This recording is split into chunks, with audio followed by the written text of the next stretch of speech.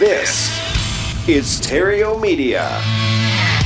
Did you know that up to 50% of your lifetime income will be wiped out by taxes? What if you could stop this madness? Isn't it about time you play on a level playing field with the wealthiest 1%? Now you can. Tim Berry, attorney at law, shares here each and every week current tactics and strategies that anyone can implement to hack the tax code, protect your assets, and keep what's rightfully yours. It's time for Tax Hacker Tuesday.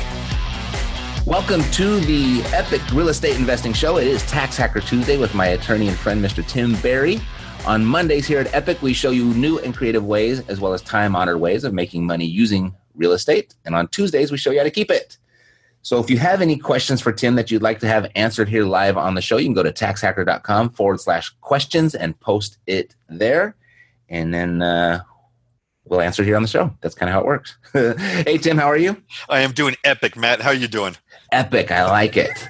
It's funny how my family, when we go out, we see epic everywhere. We see it in the airport. We see it at restaurants. And now my son, he's 7, says, "Look, Daddy, epic this, epic breakfast, epic brunch, epic beers." You'll see the epic T-shirt. Have an epic day. Look at the epic notebook. It's like it's funny.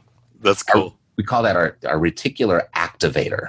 Reticular activator. And how do you even spell that? I know. I didn't say I knew how to spell it. I just know what it's called. I can pronounce it.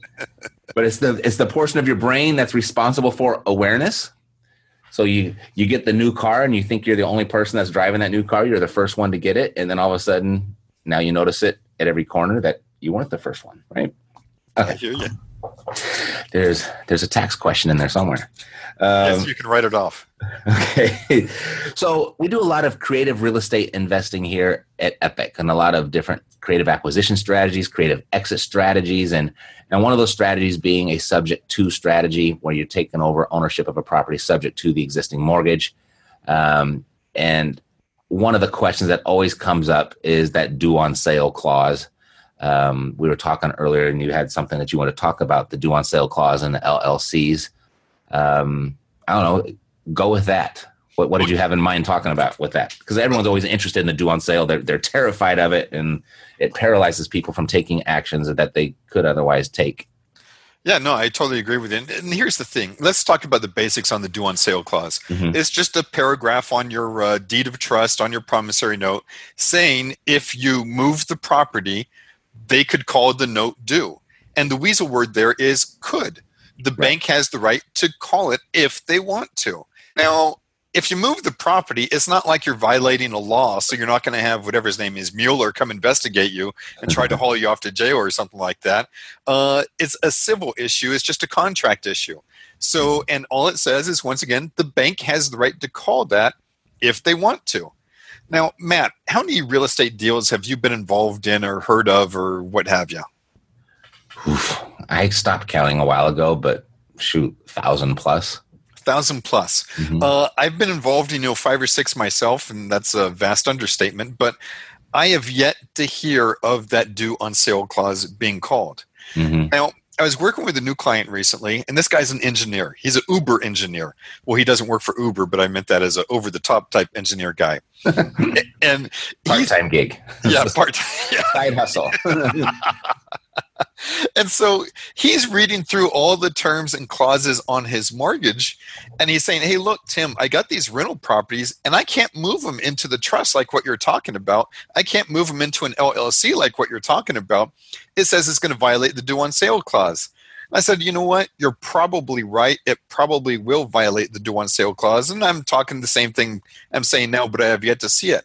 Now, Mr. Engineer, Mr. Boy Scout engineer says, well, gosh, I'm not comfortable with something that's going to violate the clauses. And I said, well, tell you what, call up your lender and see if there's anything we can do. And the lender, to his credit, was very emphatic, saying, if you move these assets, it's going to be a violation of the due on sale clause. Now, I thought, there's got to be some little loophole here or something somewhere. So I did a quick internet search, did my little Google foo, and I found a cool little thing inside the Fannie Mae Servicing Guide. And this is as of June 13th, 2018. There's a section inside the Fannie Mae Servicing Guide that specifically says, black and white, properties can actually be moved to LLCs, and it gives this various provisions that you've got to follow. And the provisions are nothing major. It's got to be, in good standing. It has to be controlled and or owned by the original borrower. Just basic stuff. Mm-hmm. So those people who are freaking out about the due on sale clause, you've really got to dig down and see, why are you worried about it? What are you being told? And it's not so much what are you being told, but what's reality? What's the actual rules for that particular loan? Because 99.9% of the time, anytime someone tells you something can't be done, there's probably some legal exemption or loophole where if you look long and hard enough, you're going to find it where it can in fact be done. Mm-hmm. Yeah, so interesting. There's a thing in this Fannie Mae servicing guide that says you can do it, right? Yeah, and that's the bottom line. I mean, Matt, once again, you just boil it all down to the essentials. There might be something inside the due on sale clause that says you can't do it, but the Fannie Mae servicing guidelines, which is what pretty much everyone follows, says it can be done. Right. So there's 2 points I always point out when people bring that up. The way that most due on sale clauses are worded, the fact that if you even think about moving it to an LLC, you have violated it. Yep. So tell your engineer he's already in violation. Yep. Second thing is transferring it to a trust is a very standard, normal estate planning practice. And that right there will raise no red flags with your bank, and they won't even pay it any mind. So is that pretty accurate? Yeah, for the most part. And it just comes back to simple basics. If the bank started calling all the notes of people who've transferred properties into LLCs and or trusts, we're going to have a real estate market crash because so many people aren't going to be able to make those payments. And now they're going to have so much real estate, so much product inventory on the market, it's going to drive prices down, which is going to screw the banks right back over. Yeah, the banks would be shooting themselves in the foot by doing that. They would. It'd just be stupid. Yep. Well, Garrett, there you go. Banks aren't stupid. Most of the time. Every now and then they are, but yeah. They have stupid rules and laws, but boy, they always seem to survive when everything goes wrong. So they know what they're doing. Right? Is there anything else to say on that? Or are we good? I think we're good. It just is, the due on sale clause is out there, but look at it long and hard, and there's probably a good chance you're going to find a way that you can get around it, either A, through the actual terms of your mortgage and or deed, or B, inside the guidelines of the people who actually own it. Got it. When you say the word get around it, that probably sparks some questions in people. And as you had mentioned, I think it's important in reinforcing it's not against the law. You're not in violation civilly or criminally or anything like that. It just breaches the contract. So it's just contract. There's no real estate due on sale jail, right? Yeah, and if I can try and redeem myself on the get around, the way I see it is you got a brick wall. That brick wall is about 10 feet. You can either try and climb that brick wall, or you can look off to the side and see the little path that's all legal, all allowable, and walk around that brick wall, get around it, and keep on moving with your destination. Right. So there's a little door in the brick wall. You just have to shuffle down to the right a little bit. Yeah, there you go. You got to have the secret door knock. There you go.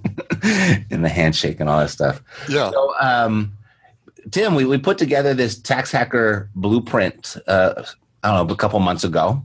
And we've had a lot of the listeners go ahead and take advantage of that. How is that going?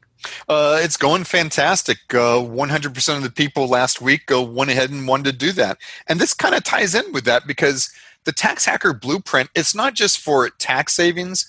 We also look at the asset protection.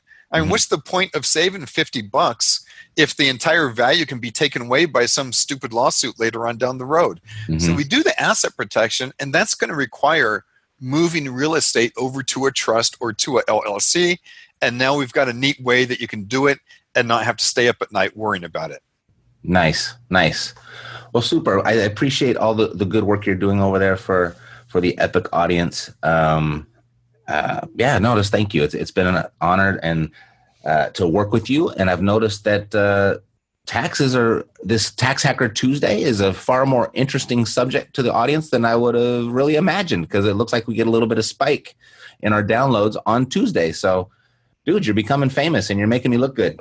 Well, Matt, here's the thing. People can't sleep on Tuesday nights, and so they play this instead of the fan, and bam, it puts them right out. There you go. Tim, self-deprecating Berry. All righty. So, hey, whenever you're ready to have Tim customize a Tax Hacker blueprint for you, you can go to taxhacker.com and answer a few questions about your situation.